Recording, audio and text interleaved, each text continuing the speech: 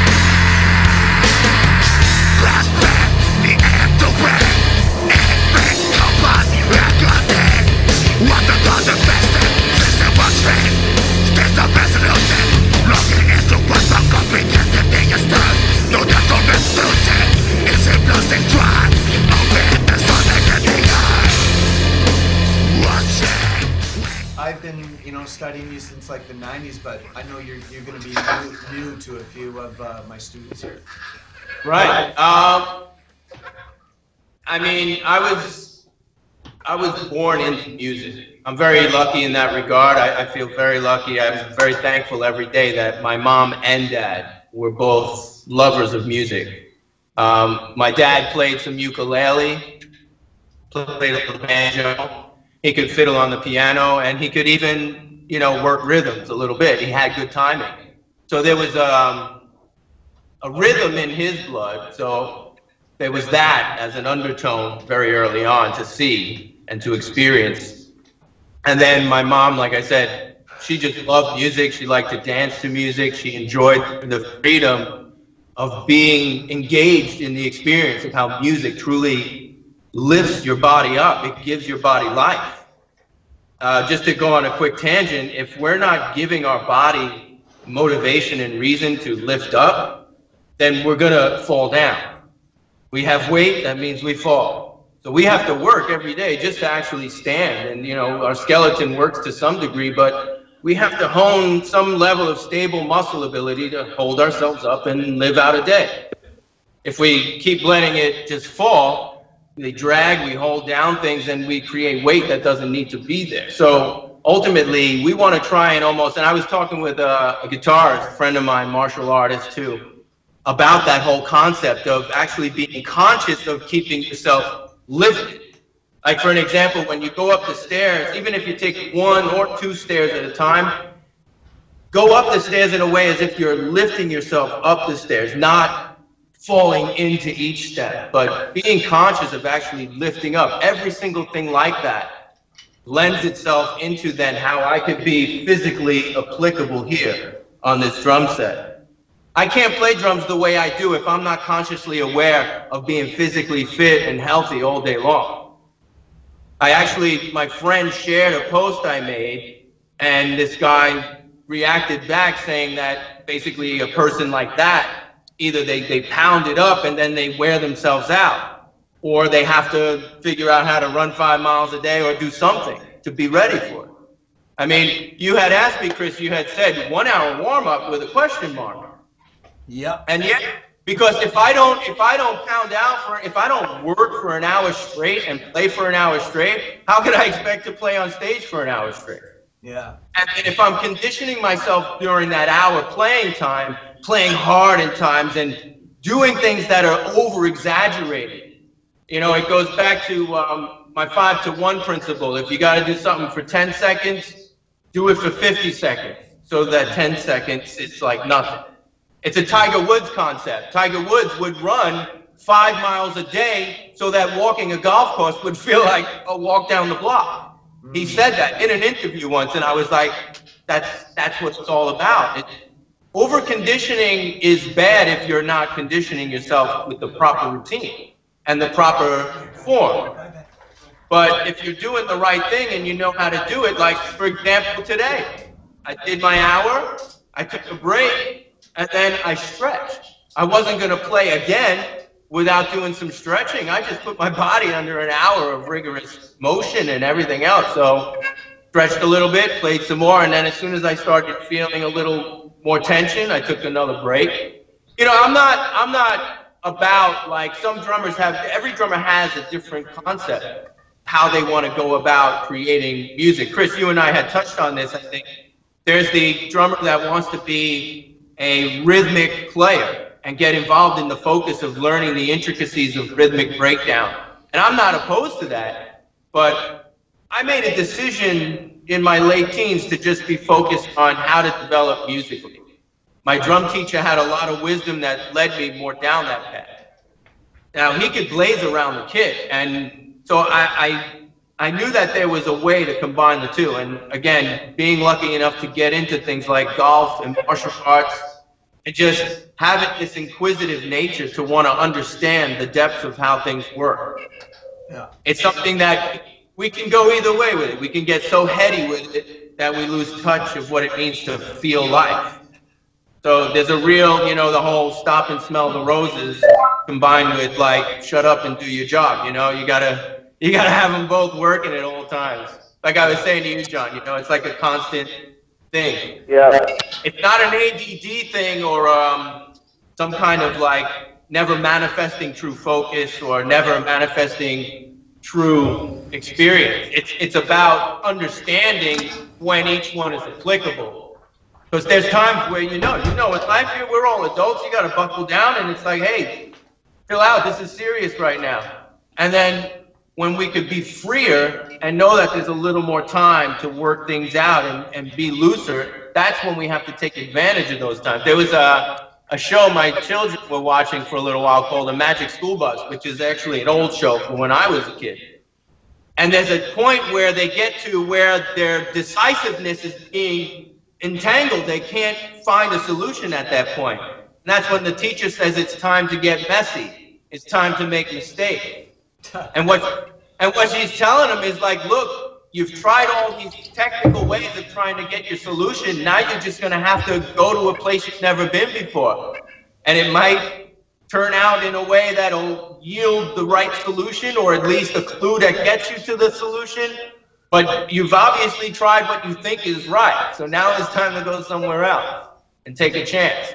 And I think that's so vital. My practice routine now, as a kid growing up, that was something that I was it was unavoidable for me. It was like I had my routines that I worked on, but then I just wanted to be free and push it. I wanted to find out what it means to be musical. There was so much influence coming into me personally that was way more music-based and not drummer-based.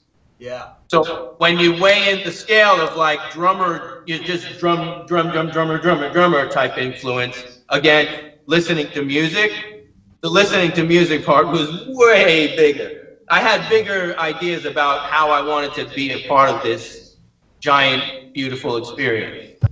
So that's awesome. The downfall of it is that in our craft, we have to be careful, though. You know, I'm humble to say a year and a half half ago, I had issues with certain dynamic aspects of my playing. And it was something I had to re-engage and be like, whoa, okay, I'm spending all this time mastering a good dynamic range within power hitting, but I happened upon a gig that was a little lighter and my sensitivity wasn't as good. I had to kind of crash course for a few days, a week or two, to try and get as good as I could for the session. Pulled it off, but that was the realization, like, where have you been on that? You know, or like a golfer, where's your sand game? You know, where's your touch around the greens? Huh. Yeah. You've been driving the ball 350 yards, but you forgot how to chip over a sand trap, you know? So Yeah. you got a massive That's a great 120 mile an hour slap shot, but you can't flick one in off the side. Yeah, I have that. Like I played in I think the hockey's better to go with. like I played in a punk band for almost like 15 years. Right? So I'm playing fast. I go and play with my cousin who plays like rock blues, and I'm trying to do basic stuff, and he's like, whoa, you're going way, like, you're doing too much. Are you using double bass? I wasn't using double bass, but he's like, are you using double bass? I'm like, no. But I'm doing too much. I'm doing all these fills and Right. get the basics. Right. We tend to not realize, and that's like, John, what you were saying before, what you liked about golf is that it isn't all-encompassing. We're responsible for so many aspects of succeeding in the game, and it's the same in drumming. If we want to focus on one genre, you know, there's no detriment to our abilities or ability to gain abilities. It's just we're focused in on one specific type of music. There's nothing wrong with that. I think, though, the problem is when someone says, I want to expand and be diverse, they say that, but then they don't understand the actual gravity of necessary work it takes. It's like, okay, if it takes 3 hours a day to be good at one genre and you want to be good at 3 genres, well, you got 9 hours of work a day now. You want to tackle all that at once. It's like, I told a friend once, I was like, dude, if you plan on being a musician for a lifetime and you want to learn that, you know, we were listening to a specific type of music, I was like, make the choice now. It's like, do I want to engage it now? Or do I know I still love it enough that somewhere down the road I'm going to engage it? You know, the diversity is a strange thing. Because it's like, yeah, you know, you could spend the 9 hours a day for 2 years straight and come out like this cornucopia of drumming wizardry. Or you could enjoy a lifetime of development. I mean, I enjoy the lifetime experience because, like, I get a kick out of learning. Some people want to, like, get it all and then, you know, shoot it out and then be done in 10 years. Who knows? I don't know. Everybody's got a different purpose, a different motivation. Me personally, you know, experiencing it the way I did as a child, it was too life engaging to think that this is something that would be, you know, temporary. Yeah. And I think you probably would all agree with that. I mean, does your warm-up routine encompass all the dynamic levels, or is it focused on what you're doing at the time? That's a good question. I try to encourage people when I get people to this particular level where they can do this. It's about, because remember, you got to play for an hour straight, but you have nothing basically. But at the same time, you can generally work off of what is kind of, like you're saying, current to your repertoire, I guess, if you want, at the time. But what I have is actual things that I do. Like I said, I'm not trying to play a song or things like that. I have patterns and structures and motions that I'm a part of for the sake of building up body endurance, building up strength, building up flow and movability. I don't know if I spoke to you, Chris, about this, but I was telling students, a couple or 3 of them, the way I play, if I'm going to be water without a containment will just keep going and spread itself thin. Wow. We can't see right? So we can't see ourselves like that. So if that's the case, then we have to build this invisible wall around us that we have to kind of involve our body, and which is why the core of our body, our abdomen, is such an important part of what I do. Because say I come around this way, and any drummer, whether they know the physics behind it or not, they're still doing it. If I come around this way and want to come back to hit this cymbal over here, if I don't have a wall for my metaphorical water body to hit off of to get back to, then I'm just gonna, you know, just keep going this way. It's like you have the principle of hitting through the snare drum and the, you know, or hitting through a golf ball, but club is there or your stick is there and it stops, you know?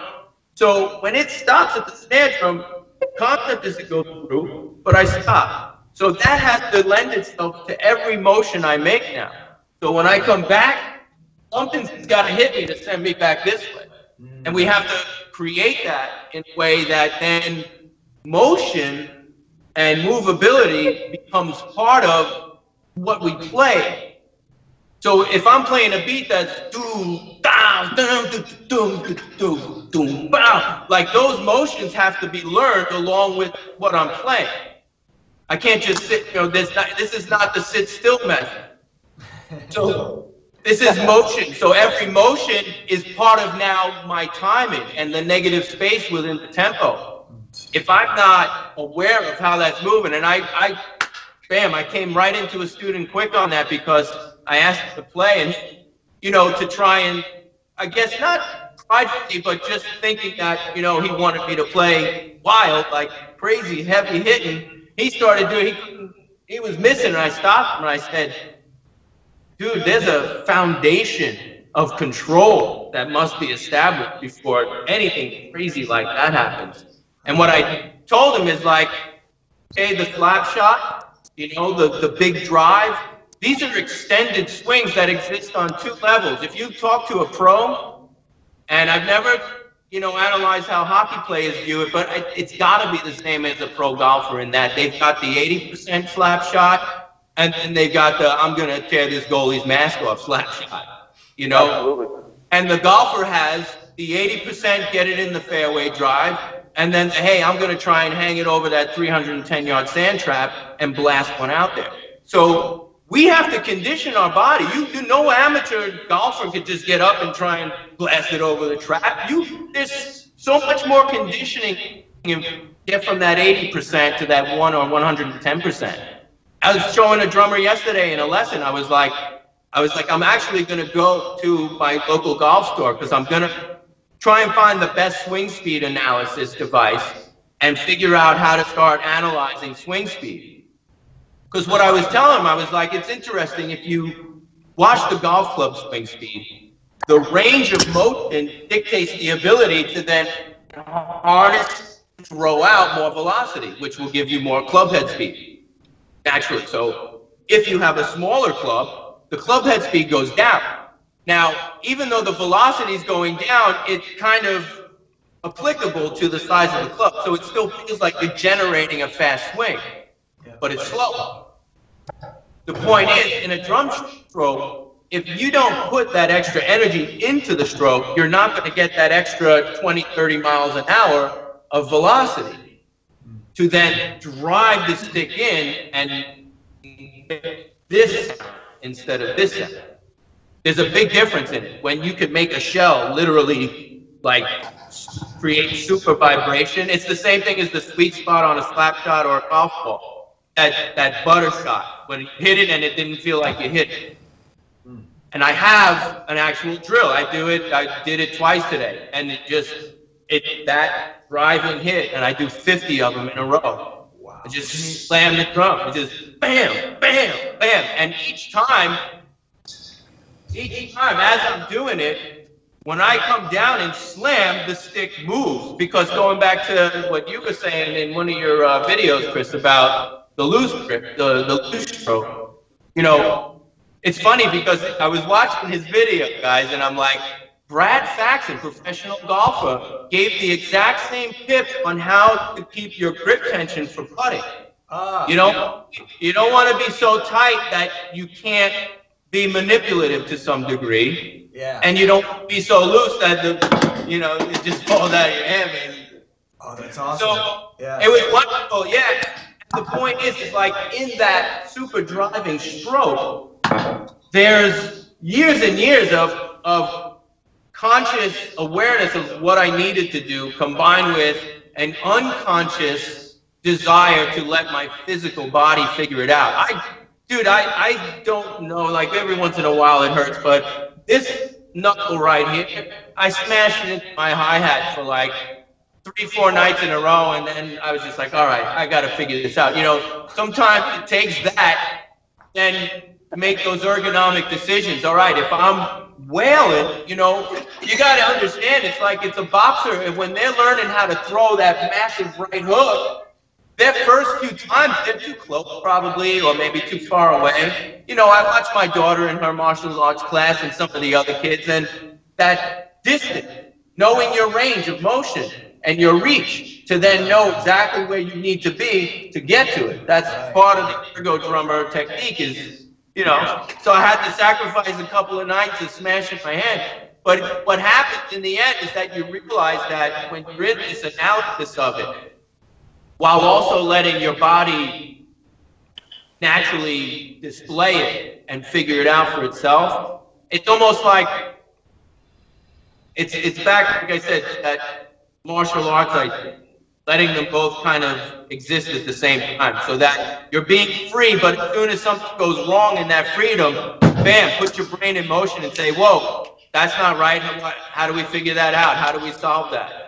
Yeah. There's nothing better when, like, as an engineer, having an understanding and knowledge of frequency response is like 1,000,000 times better than not. I mean, you could twist the knobs all day long, but it's like you hear a tom do something, you know exactly what to do. You know where to go. You can hear them. You start to get your ear trained to that. It's the same thing as drumming. You got to get the body trained to all those motions. And yeah, eating better, you know, and living better, and that means like a state of mind, you know. I think that one of the things that helps me most as a drummer is when I'm out in life, trying to, not trying in a conscious way, but subconsciously, again, being ready to receive an opportunity to learn something about how life's rhythm can be utilized in my drumming rhythms, you know? That's awesome. That's awesome. Can you demonstrate a couple minutes of just like a shorter version of what your warm-up would be?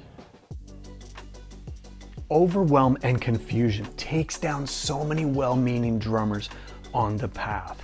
There's so many programs out there today where they just stick you behind a screen, you're all alone, and no one knows your name. No one hears the voice that wants to come out of you through the drums and in life. But that's what we do at LTR Drumming, Life Through Rhythm, where we unleash confidence through the drums and in life in all you do. And your voice matters. I believe in you, and I want to unleash this on the drums. And that's what we do. We craft your voice because you have something to say, and you have something that wants to come out, that's in your heart, and that wants to be unlocked and out into the world. And that's what we do. You will have unbeatable confidence. So join me and the LTR Drumming worldwide community.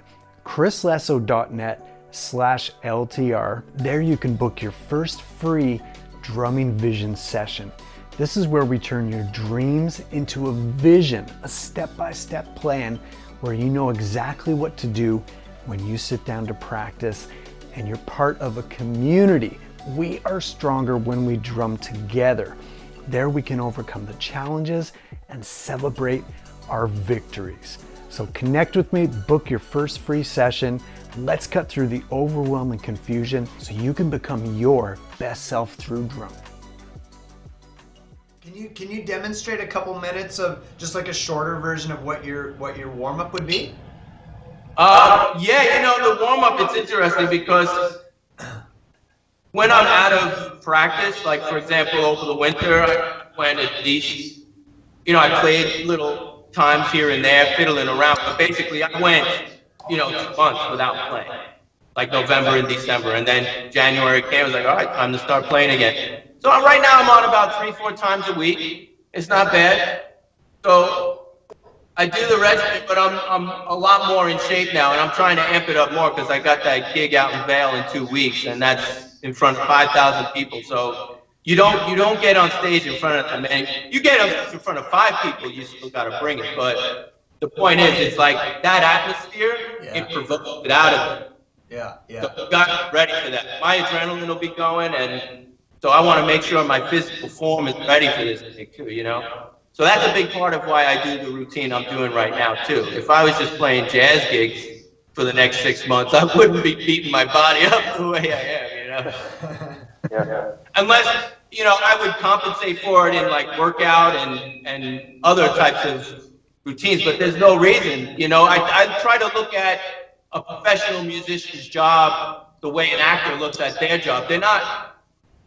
You work hard through all your preliminary years to develop the craft you want to hone in on and then give off as a professional. But then once you start to get involved as a professional, it's a very busy life. And then you realize, again, like I was saying earlier, one thing slack before, that's a different type of neglect. Then there's the other type of conscious neglect where it's like, all right, let me put this and this away for a little while I focus on this, and I'll make a goal, get back to that. That's a whole different level. That's not really neglect. It's just kind of like categorizing your obligations to where you are as a professional.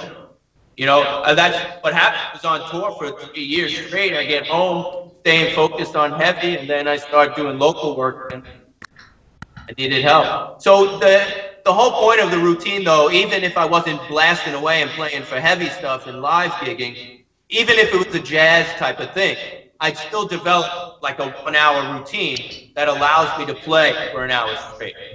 Are you improvising within that hour? Is it like signposts of?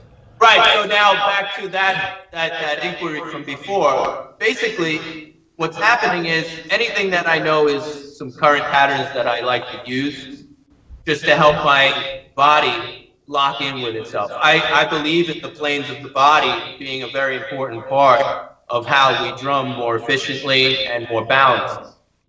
So when you look at the horizontal plane structure, we separate our body at our torso's end from the waist down. So I believe in having this independence between the upper body. Like if I'm moving my body like this, up top, there's no reason for me to feel like I have to engage any part of my lower body to support that. If I'm playing double bass down below, and you wanted to talk about this is something really crucial. My drum teacher gave me, like, it's so easy, but it's not easy in the playing sense. It's easy in the, it's just, you just do this. It's so simple. It's just 16 note strokes. But the point of the exercise is to build up endurance and strength, focus, balance, consistency, and also to build up that ability to start giving energy directly to the lower body without the assistance of the upper body. I don't know where drummers are at on the average now, but growing up in the earliest stages of double bass and metal drumming, I can't tell you how many drummers could not play double bass unless they were doing something on top.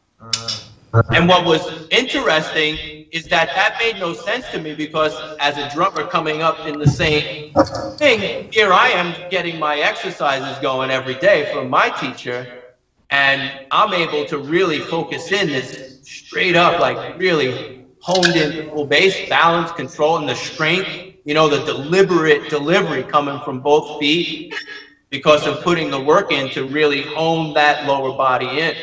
And then when I started playing on top, that's when I started realizing why other drummers are doing what they're doing. If they try to play too much feet, their upper body is just doing things to try and keep the feet going, and they could barely hit the drums on top. Not to mention they can't even play the feet cleanly without an upper body doing something to help them stay balanced. So they're all a mess. And here I am, like my feet are just like this, and I'm on top just like grooving, and the feet are going, and there wasn't much happening. And it's good to see a lot of drummers that are balancing out better now, but they're balancing out in a very scared way. They're not, and I can show you like another example of what I do. I'm all about pushing myself. Again, you know, it's what I'm preparing for right now are a lot of work. I got to do like heavy metal playthroughs and stuff. I got to do a lot of heavy hitting work. So I got to like make sure that I keep pushing myself in this way. So what I try to do, can you guys still hear me back here? Yeah. Yep. Yeah. Cool. So what I do is like what I was saying before, Chris, you know, the 50 slamming strokes. And then to compensate for the right hand, instead of doing 50 slamming strokes, I do something that's applicable to the right hand. So I go over to the right, and I just start like doing like a 3-stroke, ding-a-ding, ding-a-ding, ding-a-ding, like real risky. Not all loose grip, but real risky. Just pounding away and building up those tendons and those ligaments in the wrist and around the forearm. And I just push it until it starts to, you know, strain a little bit. So it's more like viewing what I'm doing as like going to the gym for drums. And conditioning my body, again, that 5-to-1, that whole be ready for a little by being able to pound out a lot, you know? The efficiency factor is important to me, especially, you know, I always thought it, but when I read this article with, I think it was Blondie's drummer, they analyzed his heart rate, how much energy he's using, calories, all this. Do you remember that, Chris? Yeah. So. It was a phenomenal article because it enlightened me to a lot of cool things. It also validated so many important facts of why, as drummers, if we're going to play at that level, why staying heart healthy is important. And being conditioned for that. And again, you don't have to play that hard, but if you make that choice, then these are all the direct new avenues of applicable work that needs to be done in order to make that drumming easy. Because it's not easy. You'll pound it and be done in 2 minutes. It's like a boxer who's ready to pound and they train for 3 rounds to just beat somebody up. If that guy on the other side can hang and it's round 5, Mr. 3-rounder is done. He's going to wind up being the one that gets knocked out because he's got no wind left. Yeah. So it's not even about being big or small, or anything. It's about true heart conditioning. Letting your heart be raised up. A running back has to really work his heart rate to be able to spurt and do the things he does, and then pull back, get back on the line. That's crazy heart rate fluctuation. Athletes are, having an athletic heart is a very important part of heavy metal drumming. Yeah. So you're thinking like an athlete. Yeah, an athlete, an martial artist. 24/7. Yeah. Like diet, Can you now when you do the molar stroke whips, you're doing that. You're not doing that on a pad. You're doing that on the drum. On the drum, and I do my whole warm up pretty much. I take little double bass breaks, but pretty much for the whole hour I'm playing double bass. Because it just helps create, like I was saying, that ability to hone separate body balance, so that my upper body and lower body are independent from each other, but also connected through my core, my abs. So it might, the speaker will probably compress a little for the first measure or so. It should even out. So basically what I do is I like to start light. And I was telling a lot of students this, don't jump into your warm-up workout with this whole, I mean, it's your heart. Be sensitive to it. So start out light. Now I've been playing already today, so I'm just going to pound out a little bit. But basically what you were asking about is, I'll work it. You'll know when it comes in.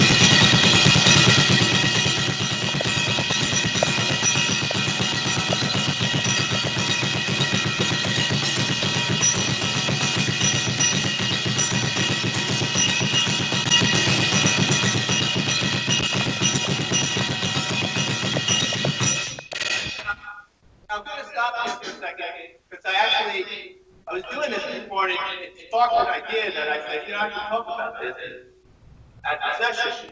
And there's a beat I have, which is in 13/6. It breaks down kind of like 1, 2, 3, 1, 2, 3, 1, 1, 2, 3, 1, 2. The little push in there. So it's like a 7/6, or like I said, 3, 3, 1, 3, however you want to feel it, but it's 13. And that's technical. So we can take that mindset, like figure out how to play it and stay very focused in the mindset of just executing rhythm. But I want to, beat drums up and play. And that's one of the things, kind of like what Chris was alluding to before. It's like there's levels of talent we can achieve when we're as relaxed as possible. But in this kind of game, we're trying to take that relaxed feeling and put strength conditioning into it as well, and athletic conditioning into it as well. So I have to stay loose and build loosely and really condition. I do pad work every day at home. It's no joke. I know where my responsibilities are as a professional now. So I've been off the road for a little while. I've been able to pull back. But I've got things coming up. I got a lot of heavy playing to do. And if I'm not in that state where, like Chris is saying, be loose, because it's a loose technique. It's a loose stroke technique. It's not a tight stroke technique. But I use a lot of tight stroke, risky stroking, and I hold my stick firm. I don't want the fingers get involved, because I do need a lot of wrist strength to be part of this pounding. As loose as it is, the energy is still going to pummel through the joints. So they've got to be strong. The muscles have to be stretched. And after I play, I got to stretch. I got to make sure I'm conditioned.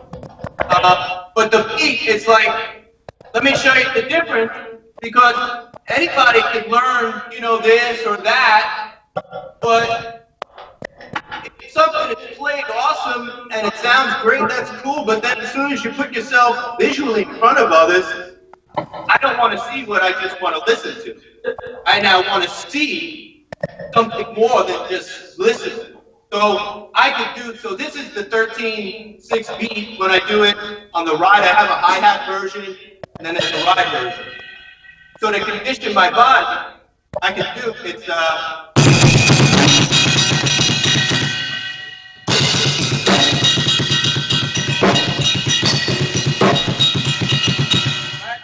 I can sit there and play relaxed like that.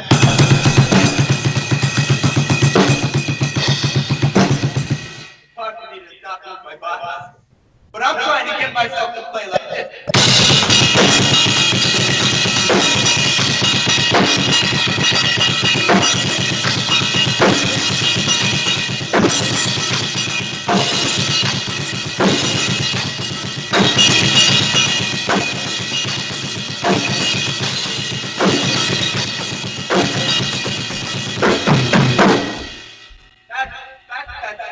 So it's a little sloppy, but that's where I need to be.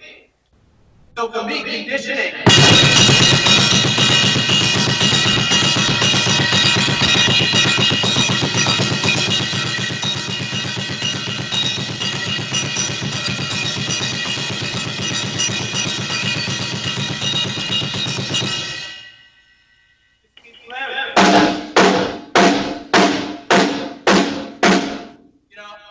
This thing here is like, this is almost like thinking about throwing a hammer, like a pile drive, that type of move. And what's happening is that lately here, my snare drum is playing the positioning, Chris, that we all this whole, get into the position. And what I try to do for drummers, you're gonna pile drive. The snare has to actually go lower, because if I'm playing normally, look at this. If I'm gonna play relaxed, I'm avoiding the hi-hat, but I'm actually trying to hit the snare like that. I can't, because it's too low.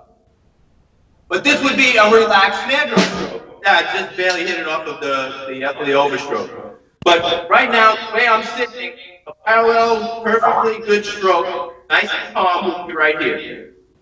So I'd have to compensate if I wanted to play relaxed. So one thing I want to point out is that it's important to realize that things have to change sometimes based on what we're doing too. And I think Chris, we spoke about this, that gig I was doing, I was letting Chris know that the gig was more, it was rock, but it was laid back rock. It was driving, chilled out way. So everything I wanted to play, I wanted to feel a little more submissive. So I didn't like this. I actually sat and echoed the snare drum and played more up to the drum. And it made me feel emotionally connected in a way better way that had me more vibing on the laid-back rock approach, as opposed to being like this and just being like, man, you know? You changed your setup for a specific gig. Interesting. Now, right, changing the actual setup, but still utilizing the ergonomic formula that I created. So everything is still set up in a way so that it's based on a centered position and it still radiates out evenly. Right.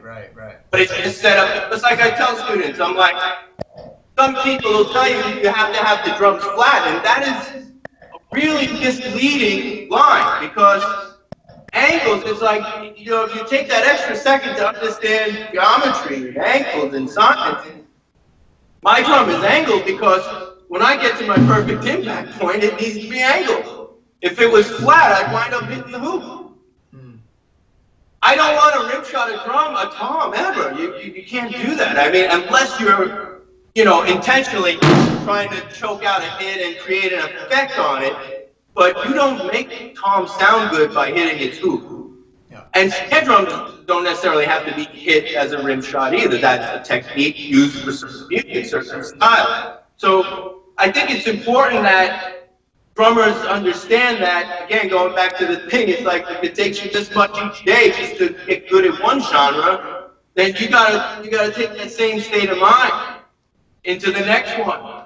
I'll never forget, I had always had a desire to really, you know, embark upon learning reggae. And I always kind of had like a generic understanding of what I think most drummers, just because reggae is just that type of music that everybody winds up hearing a reggae song, a Bob Marley song or something. And you get that quick reggae breeze of what reggae drumming is, and then everybody thinks, oh, I can play reggae. But what I learned, a friend of mine was working at Sanctuary Records at the time. They bought out the entire Trojan Records collection.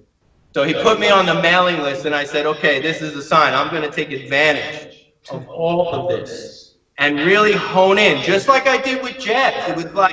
It was a listening education. How do these guys interact? How do they communicate with the different musicians? What's the key part of the drum set that makes the music for the band? And just like jazz, in reggae, it's the same thing. It's the high end. It's the crispy stuff. If you don't have a musical hi-hat hand, a real dynamic, loose, flowing hi-hat hand that's musical and interactive with the band, you're blowing your reggae. You're going to blow.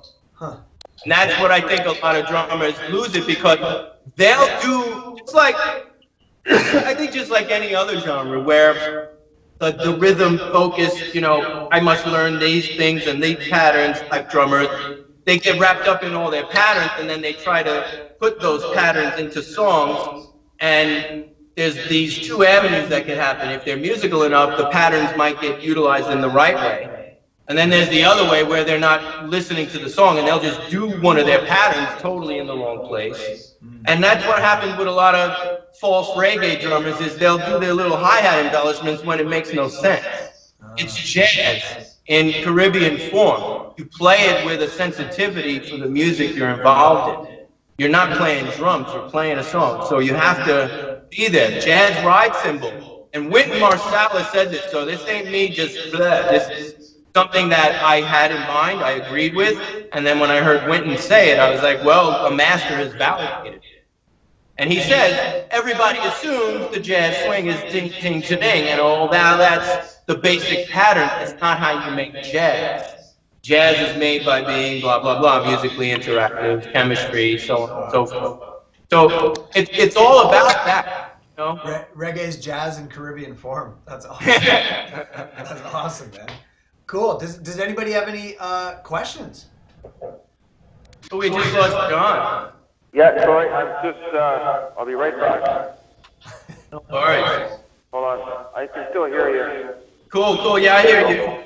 There you are. Yeah. Who wants to go first?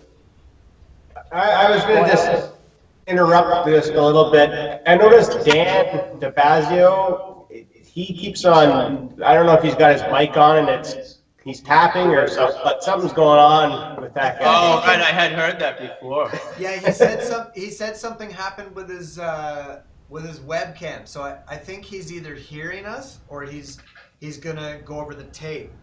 And I'm actually gonna email him to get his question because I have some questions from people that couldn't be here. So I got a list. But Ryan, you want to go first with the question? Well, I didn't really like it. I totally get what he's saying with all that type of stuff. Like, Chris knows I studied with one of his former teachers who's a master jazz player, and he taught me some things, but if I were to go and play with a jazz band right now, I would suffer. Like, it'd be painful. Here's an interesting little anecdote for jazz, just like anything else. And you know, a friend of mine, he spent 3 years busting his back, really focusing in on becoming a jazz guitarist. He was a good guitarist, really good songwriter, but he didn't play jazz. So he said, I'm going to do it. I can do it. And he was reading this book at the time. I forgot the name of the book, but it's a book that says, you know, you can achieve greatness in 1,000 days. You know, it's like a 3-year plan type of thing. So he worked hard. He put the time in every day, and he got to a really good point. But long story short, he said something really great to like what you were saying. You can't play jazz. You can't. He's like, you can kind of come in unknowingly and run time. He's like, but nobody's going to enjoy playing the song unless the drummer knows the song, and he's really playing the song, and he knows it, and he's doing the things that drummers do when they know the song. And, you know, with that attitude, the way he's saying it, I'm like, I love it, because that's what it's all about. You know, there is music now.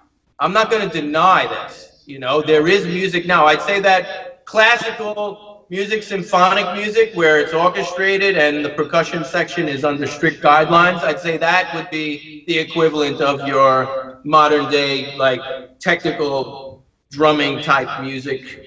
But outside of that, I think that the world still wants an authenticity. And I think that's why I think a lot of these, and I don't mean this disrespectfully, I mean this more in a way that I hope that in some way drummers start to see the fallacy in what they're doing. But I think too many drummers are just putting out too much videos of just them drumming. There's no real performance in it.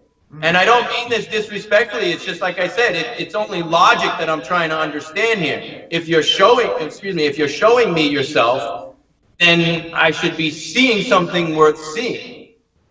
I mean, I wouldn't want, it's like a radio guy when he says, I got a face for radio. What he's saying is like, look, I'm not made to be on television. So this is where I make my message come out, through talk. And it's the same thing as a drummer. It's like, there were like some of the most ridiculous drummers in the world growing up that you never saw their face unless you got the endorsement catalogs. And you're like, who's this guy? Who's this guy? And then you find out he like played on this album and this album, but you don't see him on stage because he doesn't go crazy. He just lays it down. He's boring to watch. You know, so that's the thing. It's like you got all these like guys that shouldn't be seen showing themselves off, and everybody's like, wow, he's playing some crazy stuff, but he's not doing anything worth watching. And it's funny because the other night, my wife sent me 2 links. One drummer who was real choppy, and I was like, done with him in 20 seconds because I seen too many drummers do it already. And then I get this other drummer from this band, Deerhoof. And this guy's he's got some skills, but he doesn't care. He's just freaking out. And I was like engaged. I wound up going to other links. I watched like 25 minutes of this guy. So, you know, it's a matter of like what it is first. You know, I think that's the important question is that we have to ask is like, what are we involved in this for? What is our engagement? Where are we going to get the most inspiration from when we engage it? Because music is its own interpretive thing. It's art. I can't tell somebody who's all technically involved that they're wrong. That's a choice they made based on purposes they feel inside. This is art, and it gets interpreted individually. What I can say, though, I mean, you know, to hark back to the beginning, this is my life. You know, I live life through music. That's how I like it. And as I go along, I troubleshoot. Hey, okay, I got to learn this now in order to not stay here or fall back, you know? If you want to progress in a lifetime experience, you got to know that education is on the horizon every second, every day, every hour. It's you never know. My tagline in my email is there's no punch clock for passion. You know, there really isn't. You don't punch in for something that is a lifelong endeavor. Yeah, man. You definitely have a job, you do this, and you do all these things, but in between all that, you're not trying to shut it down. It sometimes will shut itself down. You oversaturate, and you actually will just kind of freely breathe from it a little bit. And it's only a matter of how long it takes before it starts hurting you again, you know? That's awesome. Thanks, man. Right on, yeah. Jono, you're up. So I guess first of all, I'm going to have to excuse myself for a minute. I have some obligations with my kids, and I don't mean... I totally understand, dude. I'm trying to get out there to go get there. Ken has 3 kids. Yeah, I apologize for that, but I do want to touch on one thing. I have a few minutes, and something I struggle with. I'm relatively new to going out and playing in public, and I'm struggling, although I have to admit better at it now, but I'm struggling with performance anxiety and how I'm feeling before performance, and I'm wondering... You've talked about the physical warm-up you do. What kind of mental preparation do you have, particularly before a show? What do you go through to help yourself with that side of things? I'm gonna tell you something that Tiger Woods said. I don't know if I could quote him verbatim, but basically he said the same thing that I feel. It's important to be a little bit nervous. What that means is that you have a desire and a passion to impress the people you're about to perform for. That should be inside you. If it's not, then you're smug and you have no desire to really impress anyone. You're just trying to show off for it.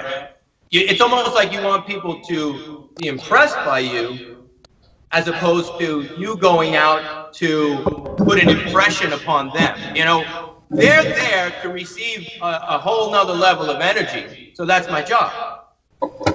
So I'm going to be nervous. I was like, you know, these people have just paid money. They've just, you know, put a level of trust in the fact that I'm going to entertain them.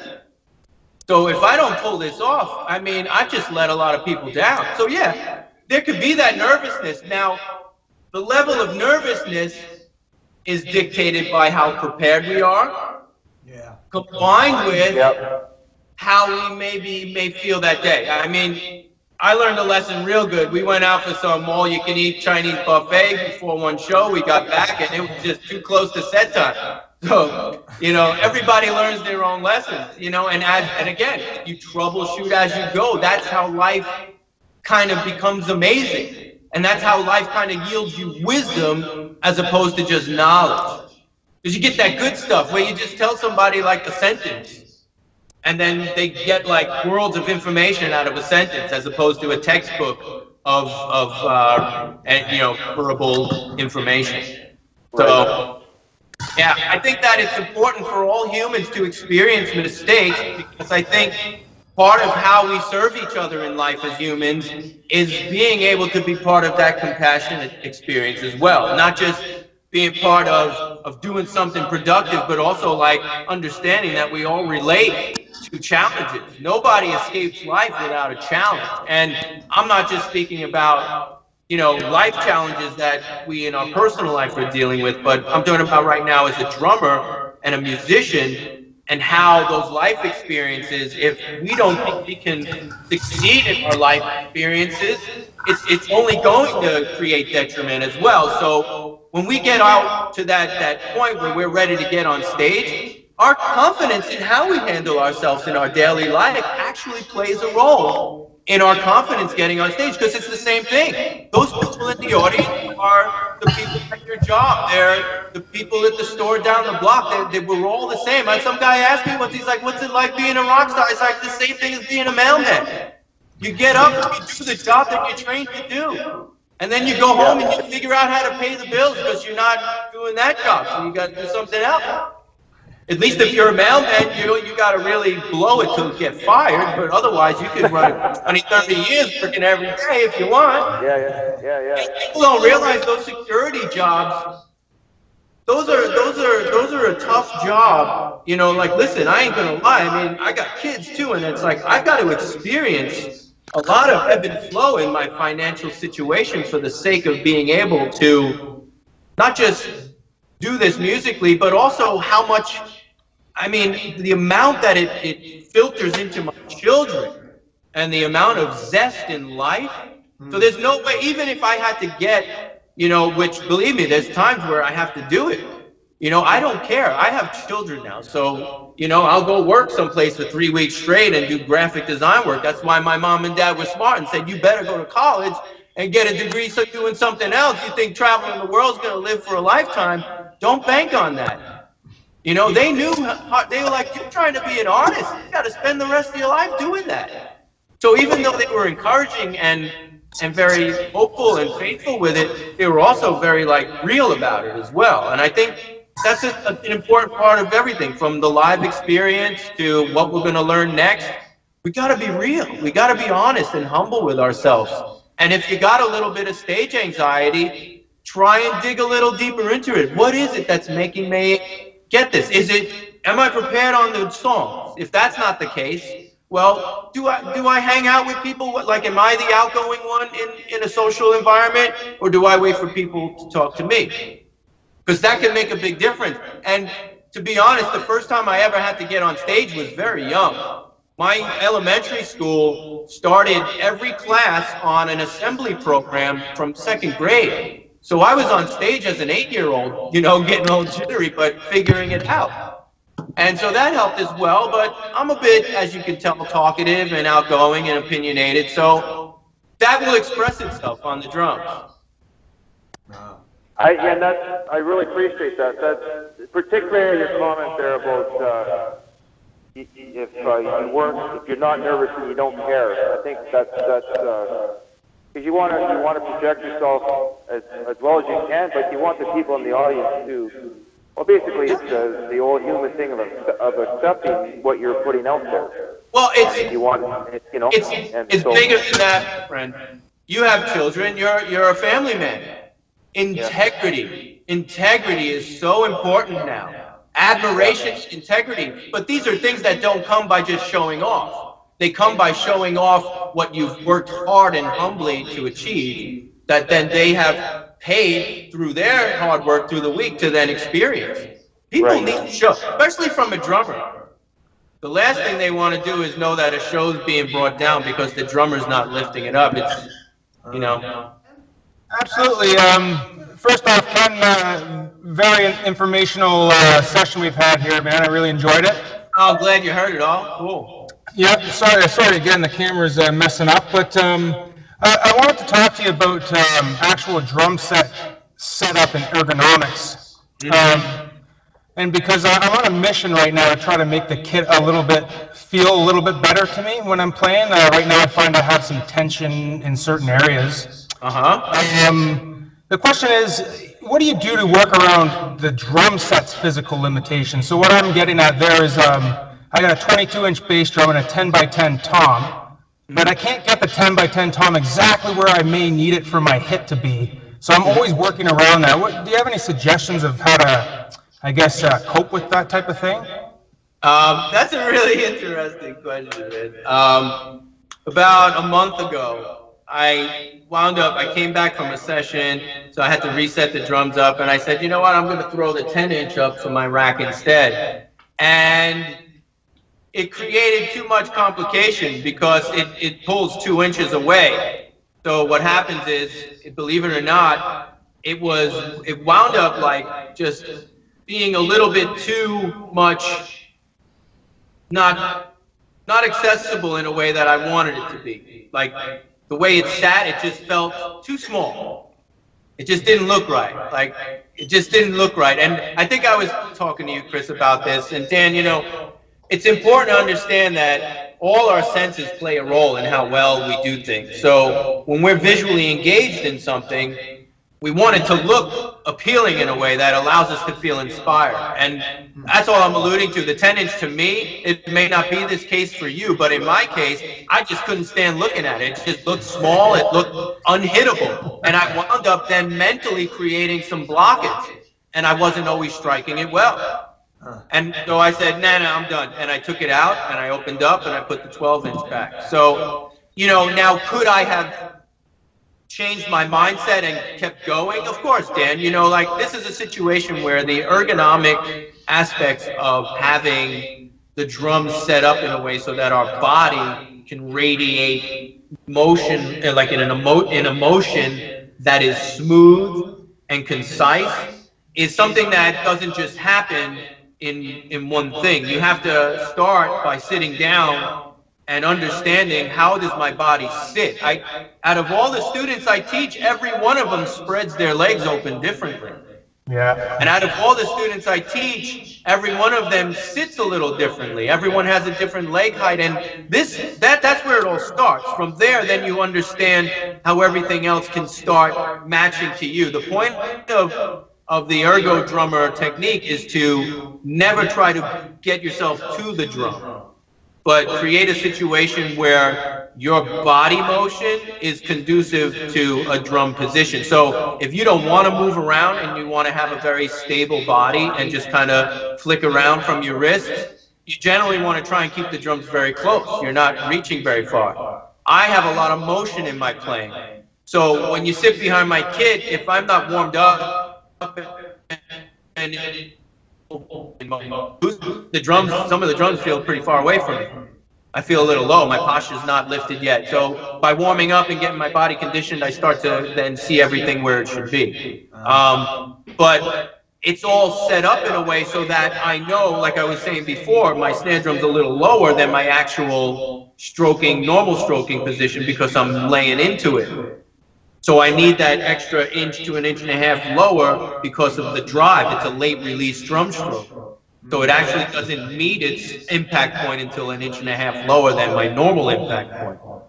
So there's I don't mean to confuse you. It's just to explain this to a person in a quick way. It's impossible, because it's something that you either have to then, now at this point, understand the level of analysis you need to be on. It's like, get yourself in a good centered position, understand how you sit, then build your kick drums out from there, your snare drum, and then eventually you'll get to that tom. And what you want to be is in, like Chris was showing, are you a student of Chris's?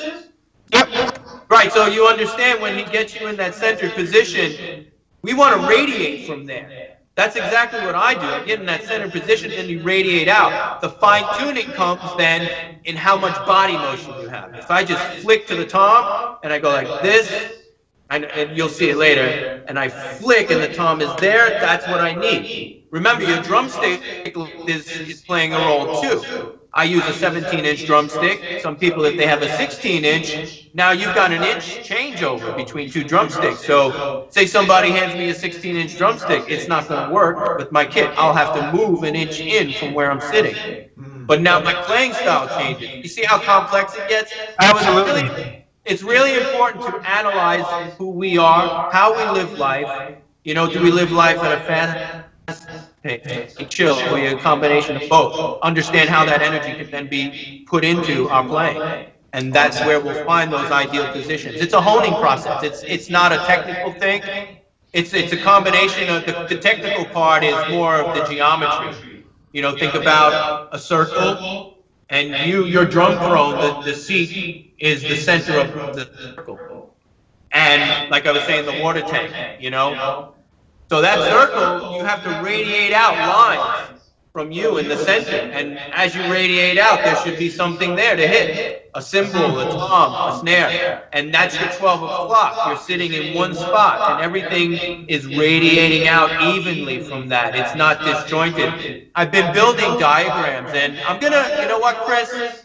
I'm trying to finish my workbook, which is gonna take a little longer, but I do have some diagrams that point out the inadequacies of body disharmony and shows like multiple 12 o'clock setups and stuff. Wow. So maybe pass those off to you in some PDFs, and you could pass them off to all these guys so they can. Incredible. That'd be incredible. Yeah, because it's a lot to explain, and you know, obviously, I would never try to steal you away from Chris. I think he's an amazing, amazing educator. You're a great drummer too. But if you ever want to like get down on Skype for an hour and talk about this a little more, and let me see your drums and let me see your body, I'd be happy to do that. Probably end up taking you up on that. I was going to say the exact same thing. Like, take advantage of this. This is actually why I do this. I want to connect people from around the world, and that's what it's all about, man. Like, we're a tribe, and we need to make each other better. And this is it, man. So I want to. That's my kind of mission in doing this. So I was going to actually say that exact thing. Dan, hit Ken up for a Skype lesson. Do it. Yeah, that makes a lot of sense to actually check it out and see, okay, I see what you're saying about the tom. And the circle thing even is just blowing my mind open of all sorts of questions I can ask myself next time I go in. Yeah, and if you guys have the visual, like, you can figure out the webcam thing, and then you guys could both see each other like that. Absolutely. That would help a lot. So. Yeah, let's, we all got daughters, so actually Dan is a new father, I'm a new father, Ken has 3 kids, Ryan is a father of the drums, I think that's his kids right now, I think. So, but Ken, thank you so much for doing this, man, like this is... Man, it's been so awesome, I had a blast, I really did. You're one of my favorite human beings on the planet, man, and this has been awesome, so thank you so much. Super cool. Yeah, anybody have any last comments or questions? Isolation is the enemy of excellence. You don't want to lone wolf it on the path and do this all alone. And so many traditional programs out there, they just stick you behind a screen, you become overwhelmed and more confused, and no one ever knows your name. But I know you have a voice that wants to come out from behind the drums and into life and unleash unbeatable confidence in all you do. And that's what we do through LTR, Life Through Rhythm drumming. So join a community. We are stronger when we drum together. We are all eternal students sharing and overcoming the challenges together. That's why you're hearing this podcast, because you want to connect with the best in the world. Learn so you can craft your voice and say what you want to say behind the drums and in life.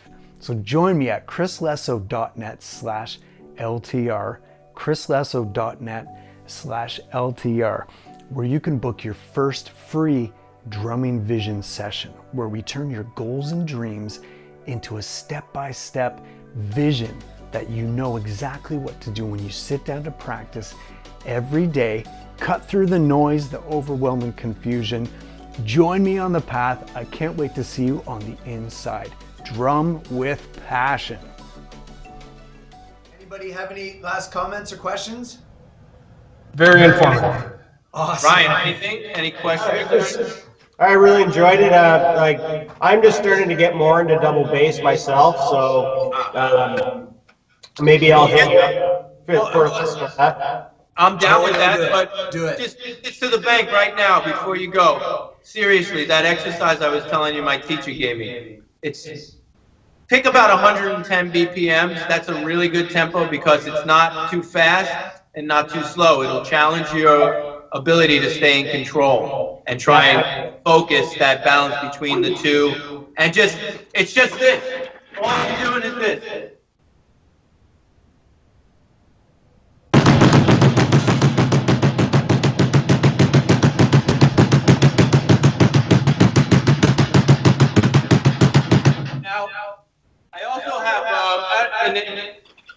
Now, I do it, like, when I first started coming back, like, in the winter, when I said I wasn't playing, I came back 10 minutes straight. I'm, like, hurting, you know? It's like, You got to get those muscles conditioned. How long have you been playing double bass?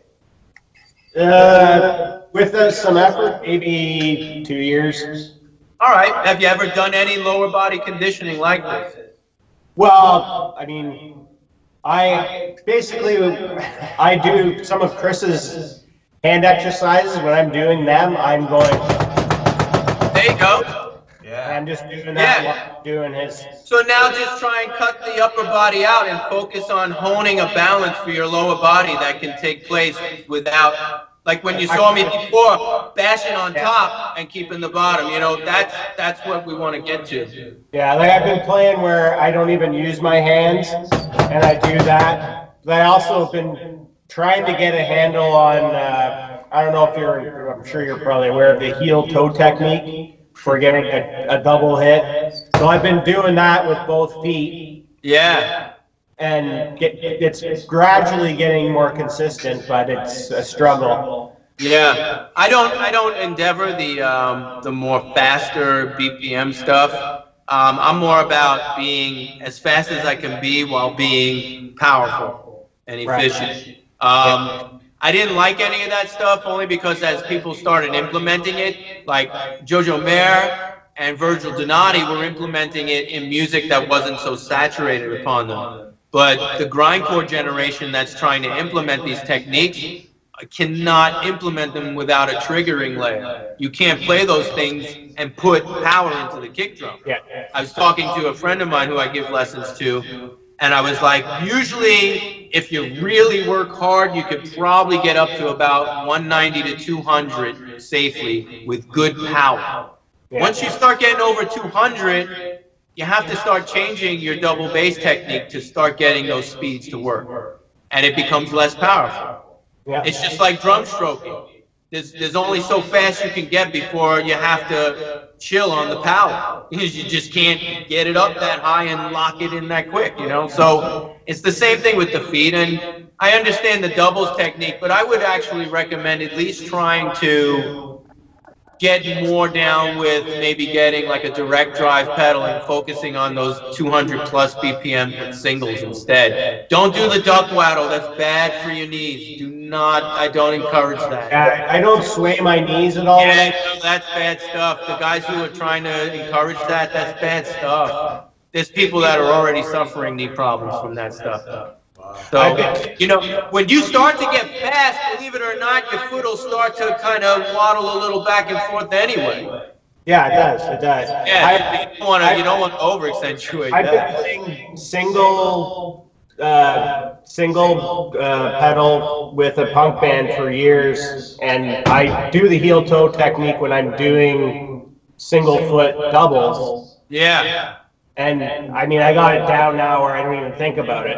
It's just second nature, right? But yeah, to get the left foot, which I haven't used doing that takes a lot more effort. So, but I get what you're saying. I definitely, when I'm doing the doubles, that second hit is going to be less than the first hit. So the first hit got more power because I got more of my leg into it, and that second hit. It's just the afterthought, right? Yeah, I totally get what you're saying. I appreciate that. Yeah, no worries. I mean, again, that's the whole point. It's a matter of seeing the science behind it, and in this case, it's about physics, kinetic energy. You know, how much mass is in the energy, the velocity. And in that case, it's like that's even with the double hits. Like when you're doubling, you know, some people they practice it like the doom, you know, like a one instead of one. You got to do both ways because it makes your foot react differently both ways, and it trains the foot to be strong on both sides of the double. Yeah, that makes sense. No matter what, we're going to make one less than the other, but if we train both sides of it going do-do, as well as do-do, then we can really hone the muscle structure, how the muscles work on both sides of the hits. So maybe really just instead, like what I do too, is I encourage drummers to just do ankle exercises. Not even on the pedals, but what I would say is to isolate it and just focus the heel side. and figure out what muscles are weak in this equation, and is there a way to strengthen them and get them so that I can make them more explosive? Because that's the key. Bruce Lee proved that you could generate explosiveness from a very close range. So we don't have to have some kind of extra power. We can figure out a way. There is a way. You could probably get an energy source in there with a little more explosiveness so that your heel compounds a little harder. And again, it's always great to compare to your dominant side. If your right side is doing it more than your left, well, then the left can obviously do it. It's just a matter of the extra training. I mean, you know, I'm not afraid to try and catch up to the culture, man. I've always been into like this much blasting, but now they're almost unavoidable. So I've been like, putting some extra training in and working my left hand for that. But I don't want to be this. A lot of, again, it goes back to the principle of power. So I'm all about training to a point where my blast beats are going to be powerful. Yeah. And actually lay the snare drum in, where I know what it's, believe me, that ain't nothing new. It goes back to the 90s watching these cats. And the stroking techniques, they've got a lot more technique involved in their fingering and wrist pattern and wrist technique, but there's still no power. So. And Mike Mangini's really good with doing that, the single-handed rolls, right? Doing six notes and that's great stuff when you're doing a drum solo because nobody's playing over you, so everybody can listen and hear it. You know? Yeah, that's true. That's true. Yeah. That's what I tell drummers. Look, if you can play it, and this is an engineer that said this to a drummer. He tried to play this fill, and he was trying to play a fast fill, and he couldn't play the drum hard enough because he was light. And it was over a point where it was like heaviness on him. And he's like, I need to hear him more. And he's like, well, you barely hit it. He's like, well, because he was fast. And he's like, well, maybe you should have thought about that before you tried to do a fast fill and play it light when the music is heavy over you.